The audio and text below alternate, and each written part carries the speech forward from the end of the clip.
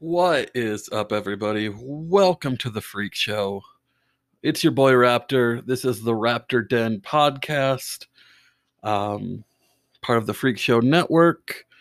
And I am just here to talk for a few minutes about strategy. And if you're one of our libertarian viewers, feel free to stick around. But this one isn't really for you. I want to talk to Republicans, specifically the Republican Liberty Caucus. And this is going to go up ahead of an interview that we have planned with Stephen Bader, who is the chair of the Nebraska Republican Liberty Caucus. I've met him before. He's a wonderful man. We get along fine. Nothing that I'm going to say is personal about him. In fact, nothing is personal. This is me talking strategy. So let's dive in.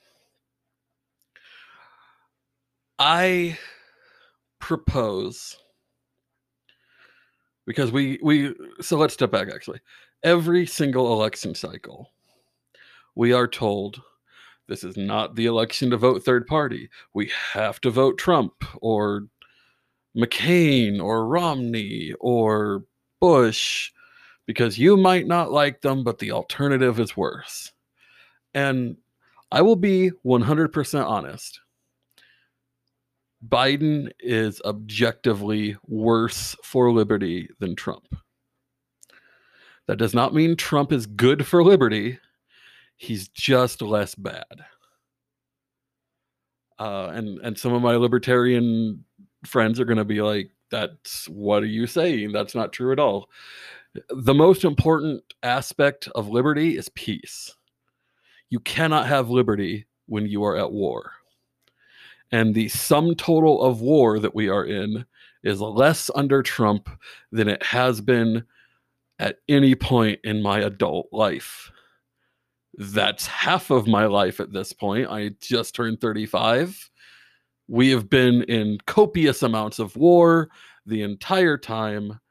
And this is the first time that I can think of where the war is less like it's on a downward trajectory. So to me, that means objectively Trump is better than Biden because Biden oversaw a regime with Obama that amped up the war from Bush, who was a war hawk. Biden and Obama were worse than Bush and Cheney. Think about that for 2 seconds. That's messed up. So yes, Trump is slightly better than Biden. But Trump isn't good.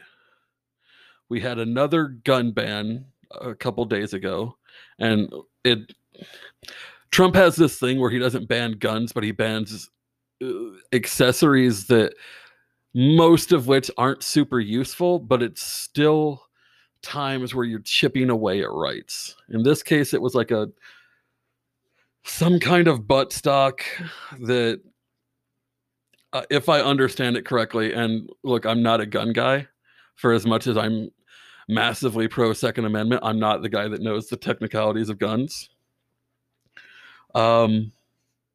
It's like a short buttstock, which is really good for urban combat. That's why the M4 has a shorter buttstock than the M16 normally.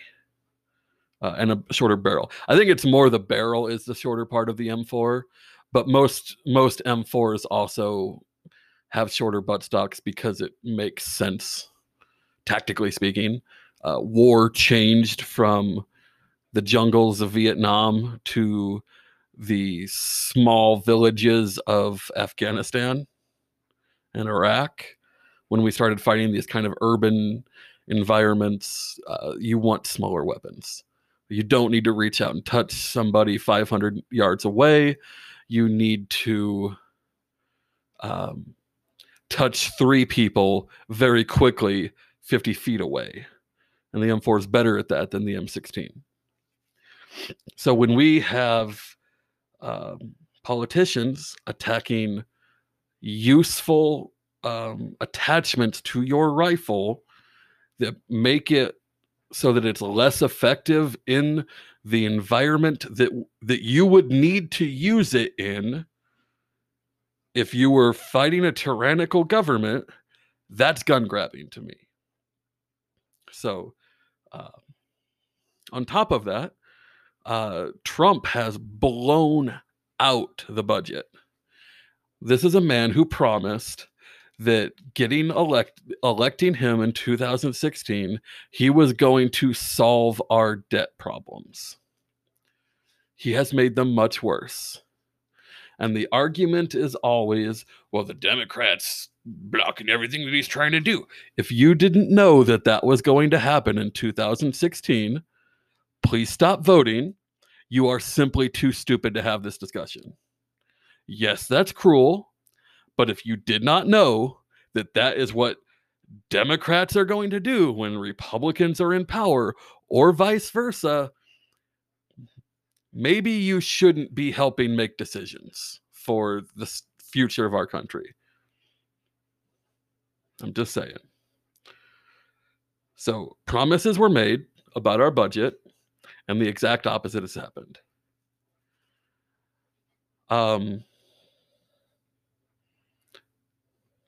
From an economic standpoint, I fear that we have traded short-term gains for long-term pain. I can honestly say I am one of the 56% of people that are in a much better position now than I was 4 years ago. However, I also got a degree in that time. And I mean, if you're not in a better financial position than you were 4 years ago, I wonder what you're doing with your life. Because obviously people are going to have setbacks. Obviously, there's going to be times where you hit a wall. It happens. It happens to all of us. I've had it happen quite a few times. But as you get older, your economic value should be increasing. I don't think, other than admittedly paying less in income tax, nothing that the government has done has led to me increasing my economic standing, with the caveat that I do work in the government now. I am a government contractor. I don't talk about that too much because I'm often critical of government, obviously, and my employer said, that's fine, just don't name drop us. And that's an absolutely fair thing for them to ask. So I'm not going to. I'm not even going to tell you what I do. But I do have a government contracting job. So that's kind of disclosure. Yes, you could make the argument that I'm in a better position because of government. But the job that I have is still technically private sector. And it is not particularly dependent on who's in office. And I only got the job because I got my degree and I had a lot of experience in kind of adjacent fields that allowed, it wasn't exactly what I was doing before. I was in banking before, but there was enough similarities that I was able to make the jump without having to recreate the entire wheel. So, yes, I'm in a better position than I was 4 years ago. If you are not in a better position than you were 4 years ago, I would immediately ask what happened, because you should be. And if you're not, I'm going, the expectation is, were you injured? Did a company fold? Things like that, because those things do happen. I'm not saying you're worthless if you're not in a better position now than you were in, but there's almost always going to be a catalyst for that, for why you're not in a better position, because theoretically you should always be improving, um, unless you're stagnating in an economy where inflation is going up, which is possible in our economy. Inflation is very bad right now. We just pumped trillions of dollars of paper into our economy to stop a recession that only happened because government locked down the economy. And before you start saying, yeah, the Democrats, look, it happened in Nebraska. We had a lockdown in the reddest fucking state I can imagine. This whole lockdown nonsense was so bad that it made the governor of South Dakota, who up until now I would say is one of the most like statist, authoritarian governors in the region, and on up there with like the Cuomos and Newsoms of the world. It made her the Liberty ally because she didn't lock her state down. Like, this is the person who won't let her state grow hemp. We're not talking about cannabis, hemp. Even after voters voted it in, she blocked it. So that is the current champion of liberty in the country that everyone's praising. So that's how bad this whole situation got. And it was Republicans and Democrats. Look at Texas. Texas had lockdowns. Texas has mask mandates. Texas had a lot of really stupid policies with this. And look, to me, I'm always going to be the free market purist. If a place of business says we require you to wear a mask, and if you don't, you can't come in, then I'm most likely not going to come in unless I really need something, because I cannot stand wearing a mask. I'm fat. I have terrible sinuses. I can't breathe. That mask genuinely makes me out of breath immediately. I already am out of breath most of the time. And I get the immediate thing there is, well, why should we have to sacrifice our health because you have health issues? To which I say, yes. Why should I have to sacrifice my health because you have health issues? It goes both ways. Let the people decide. But to get off of the mask stuff, sorry, that's just a pet peeve. I've had to deal with it all day. Circling back to the main point. All of this is to say, at some point, if you believe in liberty, you're going to have to take a stand. You are going to have to be willing to sit out an election and let the Republicans get plastered. And when they come back and say, why didn't you vote for us? You say, because you haven't kept your promises. Because when the rubber met the road, you went big government, you increased spending, you blew out the debt, you jumped on board these mask mandates, you locked down the economy, and God knows how many people that killed. I mean it. Like, we'll never know, because there's no way they're ever going to publish the numbers of how many like third world people died of starvation because economies in the first world locked down. But it's going to be severe. At some point, you're going to have to stand up and say, you do not get my vote until such a time as you start delivering on your promises. There is no Ron Paul in the Senate or in Congress. There is no one who is willing to buck the trend and say, I'm going to take a stand and fight this. We had Rand Paul for a while with the surveillance issues. Justin Amash switched parties, and he will lose his seat for it. I mean, he's probably going to lose his seat anyway, but there's no one in... No, so actually, I should say that then. There's Justin Amash in Congress. No one else is taking a stand currently to do the right thing. And look, I'm not even like a huge Justin Amash fan, but credit where it's due. He took a stand for what he believed in, and it'll cost him.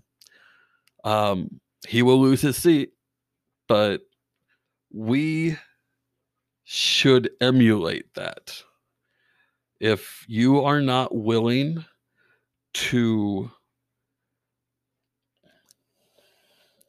lose, if you're not willing to lose an election, to send a message to these politicians that you are not going to let them keep walking up to you and making promises and then turning their backs on you after the election cycle, you're never going to have change.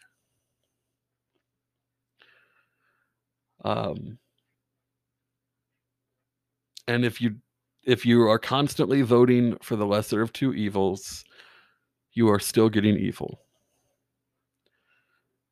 And this is not me saying, hey, you should vote libertarian or anything like that. I'm saying don't vote. Withhold your vote. Vote libertarian if you think that sends a stronger message. Vote Constitutional Party or whatever other parties are on the ballot if you think that sends a stronger message. But send a message and tell these clowns you will listen to us and you will kick us some things back, or we're going to let this go off the rails. And here is how I would challenge you. When was the last time Republicans were really good on anything? Well, there were times during the Obama administration where they fought like dogs against some pretty nasty statist bullshit that he was trying to get passed through. And it wasn't because they had principles. God forbid. It was because they were the opposing party. And it was about gamesmanship at that point. If you want them to act like that when they are in power, then you need to have a very real threat for them to know that if they don't fight to that same level, you will drop your votes. You will let their opponents beat them. You will take them out of power. That is the only thing they fear. And at the end of the day, this all comes down to fear. You have to make them fear you, or they won't listen. They won't do what you want them to. What's the old quote? Where people fear their government, there's tyranny, and where government fears its people, there's liberty. Make them afraid of you. Make them afraid that you will pull your support. And the only way you can do that is by letting them lose at least one time. And it has to be a presidential election. It can't be an off year. Because parties expect to lose ground. If they win the White House and lose in the midterms, they expect that.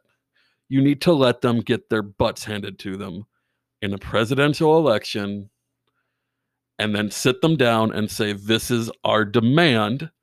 The 10 or 15% of our party that is the liberty vote, the independents and libertarians who would be willing to vote Republican if they just didn't suck so bad. That's a lot of votes. It's enough to swing the election. You will give us what we want, and you will give us these compromises, or you will not have our votes again. And then every time that they let you down, you withhold your votes again until they get the message. And they will, eventually. And if they don't, maybe you need to form a new party.